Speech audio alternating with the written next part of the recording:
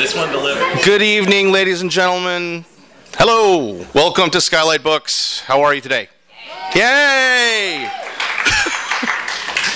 Before we go on, we'll do the same. If we can just turn off our phones, cell phones, unless you're recording this moment, that's awesome, then please do. Let me just turn that off. There we go. That way it gets uninterrupted. We want to hear everything tonight. If you're interested in events like these, please check out our website at www.skylightbooks.com. Normally we have a flyer for March and April, but we don't have it here today. And also, we're not really here for them. We're here for our guest tonight.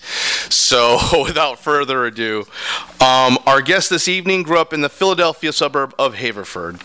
After graduating from Harvard, she played squash professionally and was ranked number 2 in the country. She is completing her PhD in literature at the University of Texas at Austin. Her poems have been published in journals such as The New Republic, The Southwest Review, and Ellipsis. The Carriage House is her first novel. I have here a couple of really good reviews. One from the Boston Globe that says, Louisa Hall has written a splendid, carefully plotted, open-hearted novel. The writing is strong. And Kevin Powers, the author of The Yellow Bird, says, every sentence in The Carriage House is full of clarity, attention, and grace. Louisa Hall is a writer to be admired. So, ladies and gentlemen, please welcome Louisa Hall.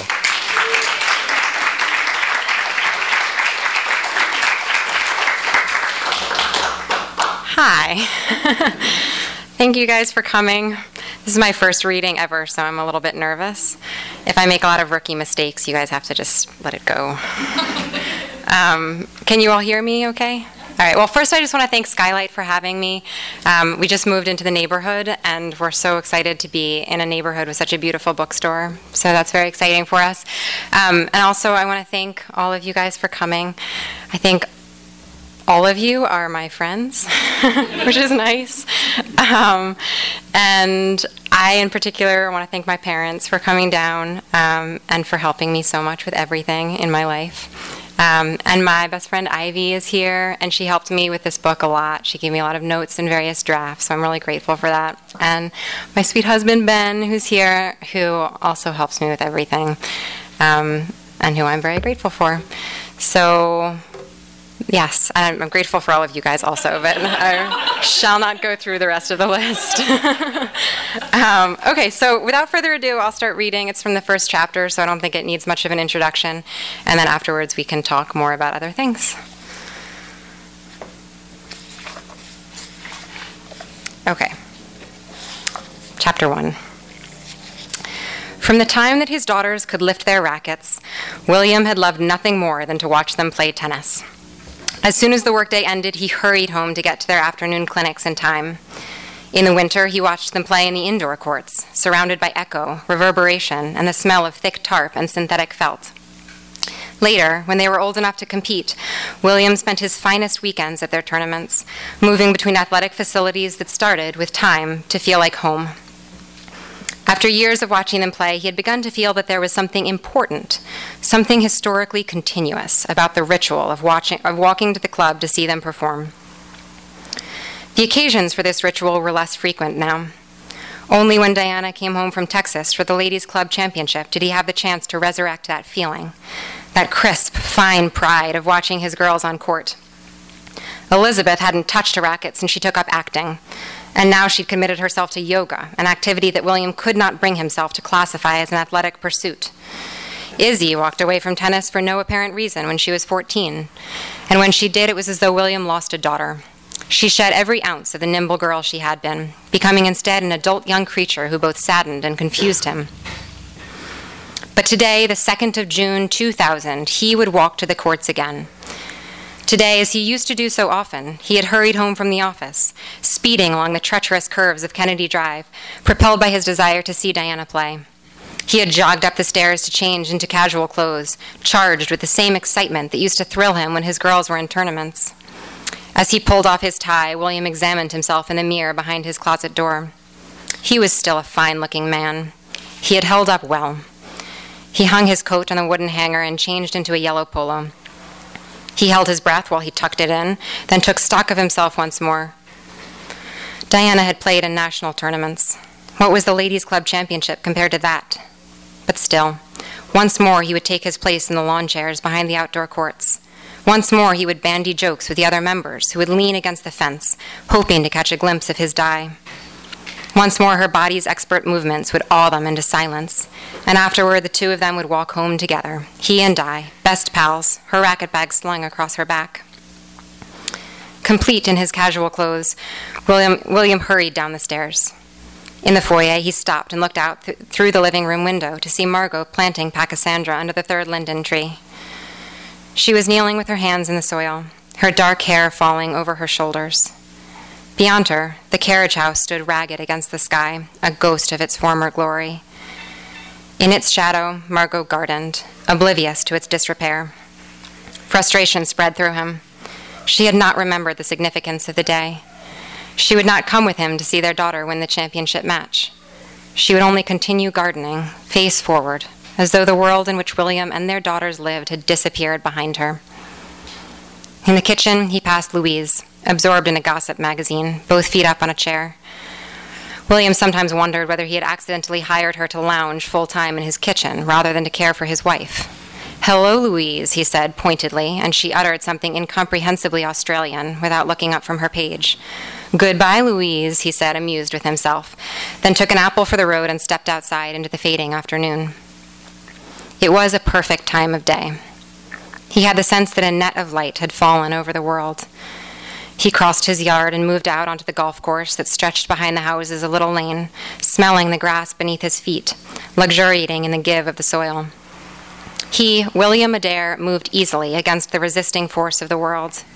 He was a presence, walking across the golf course in his yellow polo shirt. This knowledge expanded him. He didn't turn to dwell on the carriage house. Instead, he moved forward, passing his neighbors' backyards. So generous did he feel, so vast, that he waved at Mrs. Cheshire, who was taking her laundry off the line. He wasn't annoyed by the flock of pink plastic flamingos that Sheldon Ball's kook of a mother had planted in their backyard, and that Sheldon had failed to remove since her death. It was a pleasant sensation to lift so high above the issue of the flamingos, to ascend over the carriage house. He even waved at the Muslim man who had moved in at the corner of Little Lane and Clubhouse Road. Usmani stood up from whatever surreptitious hole he was digging in his yard. He glanced over his shoulder, turned back with a confused look, then lifted his hand toward William. William shook his head at his own high spirits. The clubhouse rose before him. Red brick facade, supported by white columns, settled between two magnolia trees. The symmetries of its architecture buoyed him. William was a man who appreciated columns. Rather than moving straight through the clubhouse, he took his usual detour down the back hall, lined with wooden plaques commemorating club tennis champions back to 1892. Under men's club champion, his own name, William Adair, appeared in gold paint 7 times, from 1967 to 1974. And on the ladies' plaque, Williams' girls. Despite their mother's genes, they were each born with enormous potential. Elizabeth was club champion from 1981 to 1983. At 12 years old, she beat Mrs. Weld with her stolid thighs and her passive-aggressive pacifism in neighborhood association meetings, with her sunny collusions during the carriage house coup d'etat. That was one of the best days of William's life.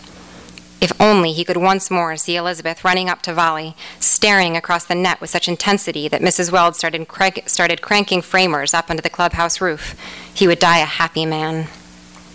And then, from 1984 to 1999, Diana reigned. What a satisfying thing it was to see, that column of Diana Adairs. 14 of them lined up, interrupted only by those 2 disappointing years. No one at the club could match that. Not Jack and Elaine Weld with their simpering daughter. Certainly not that Cheshire girl. No, the clubhouse plaques belonged to the Adairs. Only Izzy was absent. There were, of course, a couple of Isabel Adairs on the girls' club championship plaque from the years before she quit. But she was the most talented of them all. William considered the carpet beneath his feet. It was more threadbare than he'd appreciated before. He would have to speak to the committee about recarpeting. The awareness that his clubhouse was fading lodged a quick pain behind his left ribs. His left hand involuntarily twitched. He clenched it into a fist. If only she would play again. Everything could be righted. If Izzy would walk back out on court, her limbs swinging, the racket precise in her knowledgeable hands. Even Elizabeth could return to the game now that she was back from LA and her children were both in school. This prospect soothed him. The pain had passed in his rib cage, although his head had started to ache. William knew he shouldn't dwell on old defeats. It was enough that Diana still played, enough that he could still make the walk for the championship match. She wasn't finished yet. He'd picked her up from the airport 3 days ago, and when he saw her waiting on the curb, tears came to his eyes. She was standing, as she always had, with her racket bag slung over her shoulder, her hair in that familiar ponytail. When he pulled up, she swung the bag into the back seat, and it was such a familiar gesture that it pierced him to the core. His athletic girl. Every year she came back for the championship. She knew it made him proud. Beyond the clubhouse veranda, the grass tennis courts stretched their backs beneath the sun until they reached the line of chestnut trees that bordered Brecken Avenue. In the stands behind Court 8, Adelia had already found a place. She shaded her eyes with her hand and waved to him. William closed the space between them. "Miss Lively," he said, taking her hand, playing a Victorian gentleman. She grinned the dear old grin. "Sir William Adair," she said, "of the Brecken Adairs. A pleasure, as always." She made a place for him at her side. It was comforting to sit with her. The pink cardigan she was wearing reminded him of the outfit she hated having to wear to church when she was 9 years old, and the feel of her shoulder was as angularly girlish as it was when they played tennis on these very courts. Beyond the bleachers, Diana was warming up against Abby Weld. He hated to see her in that knee brace, but everything about her movement had the particular sureness that only truly gifted athletes possess. She would have no trouble in this match. Elaine Weld boasted about how happy it made her daughter to play. "As long as Abigail's happy, we're happy," she liked to say with that ostentatiously shy smile.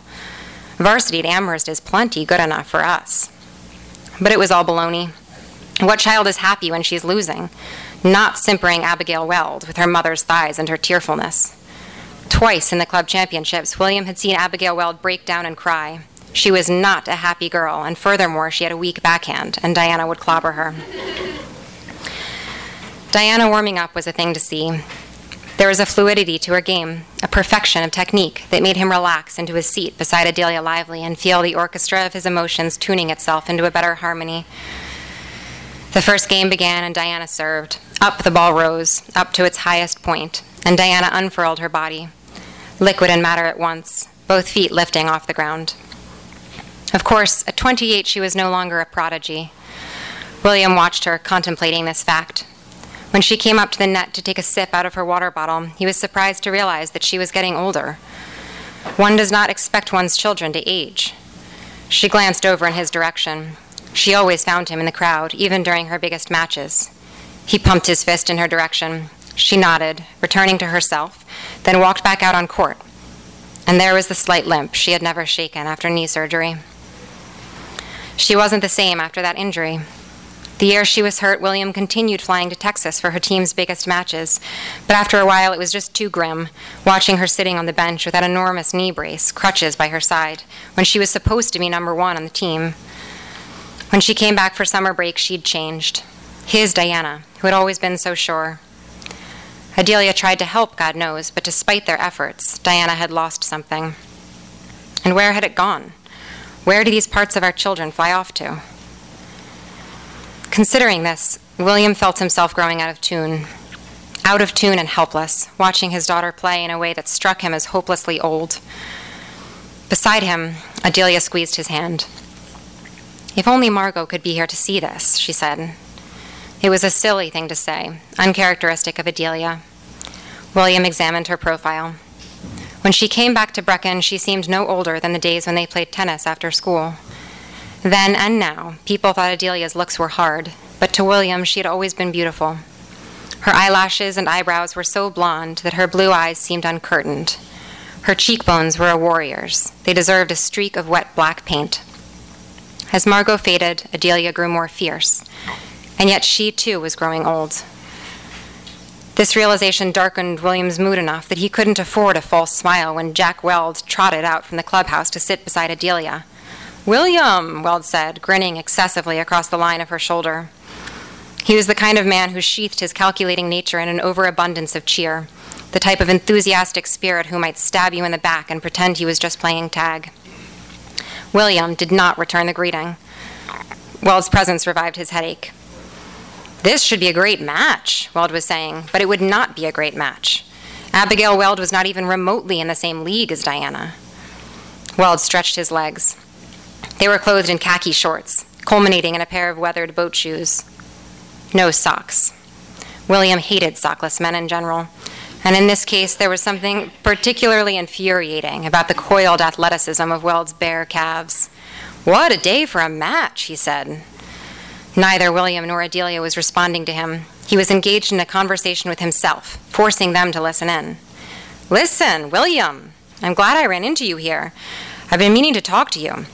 I wanted to say I'm sorry about the way things worked out with the carriage house petition. I find Anita Schmidt as odious as you do, but it looks like people are just ready to let it go." "That's fine, Jack," William said, although it certainly was not fine. He refused to look at Weld. He wanted to be alone with Adelia. There was a clarity to her presence that he needed. She was so intently focused on the match that her nails had dug 8 red crescents into her palms. "Look, William," Weld continued, "don't get me wrong. I'm with you. I understand the value of history on Little Lane. We have a past, and it wouldn't be right to let it go like that, with a snap of a finger. It'll break my heart to see that carriage house torn down. But we have systems in place, rules for governance. We can't just ignore the vote of everyone else on the street." Adelia put one hand on William's thigh. "What a point," she said. "Focus, William, she's playing. You've got to watch this." But William couldn't focus. His eyes were losing their grip on the match. An image of his carriage house, decaying in Anita Schmidt's backyard, rose in his mind. It was a beautiful building once. Designed by his own grandfather, described in the papers as one of the foremost examples of shingle architecture in the United States. While other men of his generation dreamed of making their fortunes in industry, William's grandfather dreamed of perfect spaces, of rooms designed so that within their walls you became a better version of yourself, more capable and brave. That was the kind of blood that ran in William's veins. Inside the carriage house there was one cavernous room and a loft under thick cedar beams. Encompassed by slabs of hewn wood, the air was hushed. It held promise. One corner was rounded into a turret shape. The roof was a series of intersecting gambrels, one for the turret, one for the carriage room, one for the owl's nest that peeked up over the loft. Outside, the shingles were white in the siding, dove gray on the roof, weathered by decades of wind. It was the kind of house that belonged in a windswept beach, confronting the tumult. That carriage house, as it was maintained in those days, inspired William to go to architecture school. It was all that remained on Little Lane of his grandfather's craft. The main house was rebuilt after a lightning fire, and since the subdivision, neighborhood covenants had all but required the construction of stucco faux colonials. The subdivision, sloppily executed by William's father, so that the carriage house fell on Anita Schmidt's plot of land. And now the carriage house, too, had been sacrificed by the neighborhood association in their crusade for democratic mediocrity. How far it had fallen from its original form. His children had never known it as it once was. For them, it was a collapsing relic, rodent-infested, the window in the owl's nest shattered and never replaced. William closed his eyes. He felt the crisp lines of his structure dissolving. "Weld," he said, summoning his reserves. "I will say this once, and then I will watch my daughter play. My grandfather built that carriage house. If Anita Schmidt would let me on her property, I'd take care of the rodent problem. It's a goddamn shame. That carriage house is my family. It's history." "Of course it's history," Weld said, "but it's not actually historical according to the County Historical Society." He lifted his palms, innocent as a murderous boy. "I'm with you, but as president of the Neighborhood Association, I can't just ignore the petition." William's headache had escalated. It struck him that what Weld was doing amounted to aggravated assault. There were arrows of pain lancing the base of his skull, spots in the field of his vision. He pressed his temples between his thumb and middle finger, then tried focusing on Weld for one final word. "I won't talk about the goddamn carriage house," he said. "My daughter is playing tennis. If you will, I'm going to focus on that." Upon uttering this, he turned back to watch Diana, and his face went entirely numb.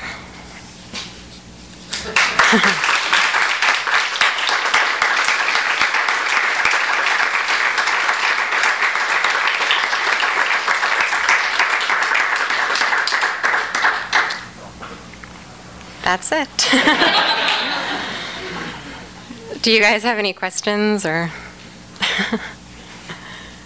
is this how it's usually done? Yeah. I was wondering what originally inspired the story for you. Well, actually, I'm mostly inspired. I reread Jane Austen's Persuasion, which is kind of a similar story about an old historical family that has to leave their original house, their family manor house, and kind of find a new identity for themselves outside of that house.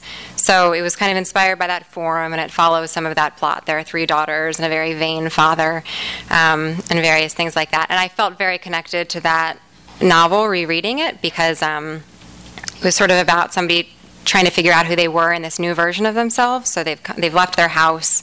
They're not quite as noble and established as they once were. And the middle daughter particularly has to kind of redefine herself after having had her heart broken. And I was feeling sort of similarly. I had just moved to Texas and kind of left a whole life behind me, so I was feeling really interested in the idea of figuring out how you can start to be a new kind of self, having left another one behind. So it sort of started with that, and then there are various things that I've pulled from my own life.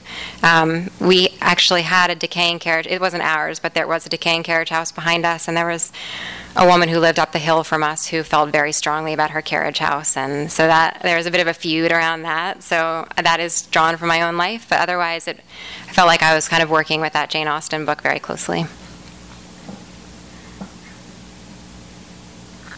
How long was the process of writing from the first sentence to right now? Thanks, Ruggles. It was interesting because I had written another novel before it that was dealing with very similar themes, and that took a couple years, and then I realized it was a terrible novel, so I threw it out. And then I started this one and wrote it quite quickly, actually, after that. So I think this one, from start to finish of the first draft, was about 3 months, and then did a lot of drafts after that. But this one went a lot more quickly than the previous one, so I have to think that it kind of came out of the previous one somehow. Can you talk about the revision process? Sure. First of all, I had amazing editors that helped me a lot. At Scribner, Nan Graham and Kara Watson also helped with the editing. So that was really helpful for me, particularly because I'm in a PhD program for literature, and I'd never actually taken a creative writing class. So I'd never really worked with anybody else on this kind of thing. So I feel like maybe this is different from other people's experience, but I feel like I learned so much from my editors. So that was a huge part of the process, and I did several drafts with them, and they gave me many line edits, and I feel like I kind of relearned how to write sentences even with them. So that was huge for me. I don't know if that's always the case, but for me that was really a great experience. Yeah. Hello. I feel like I'm in this audience to ask the requisite question. How did your experience as a very successful squash player influence your writing of this novel and the material contained within it? Says the only other member of this audience who is a very successful squash player. Actually, that's not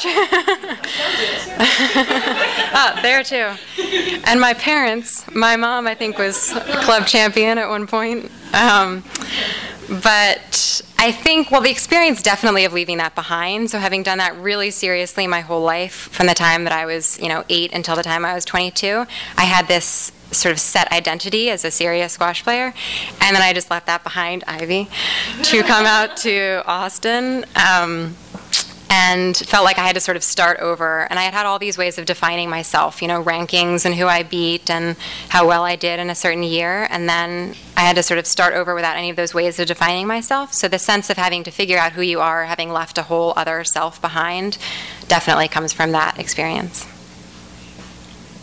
I guess since you're a PhD, this more applies, but did you have specific times when you wrote every day, or did you more say, like, oh, today I'll work on the book, and did you have to schedule it in? Because a lot of people say, writing every day is what really gets you to do it, but what was your experience? As my husband can tell you, I'm a big fan of scheduling, so I definitely scheduled time every day. And particularly with doing my PhD at the same time, I was teaching and taking classes, so it was kind of important to me to set exactly the time that I would work. But actually, I would say that doing a PhD program is a great time to write a novel, because you actually have a lot of time to do other stuff other than your work, and so it was pretty easy for me to set aside 2 or 3 hours every day that I would sit down and do this. And it felt like such a treat to sit down and do this because it was not my work. It was this special thing that I got to do on the side. One more question? What's next? Good question. I'm not sure. I'm working on a couple of projects right now, just other novels that I really love. One is very different. It's about artificial intelligence. And then the other is about, I'm just going to tell you guys. The other is about a teacher who is in the midst of a feud at her school. So, yeah, it's her third battle at the school, and she's got to win it. That's it. Lisa, thank you very much. Thank Will you. Signing your book today?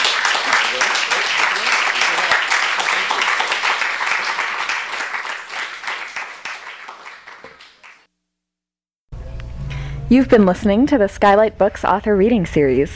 Don't forget that you can check out this and all of our other great podcasts at www.skylightbooks.com. Today's music was provided by Fragile Gang.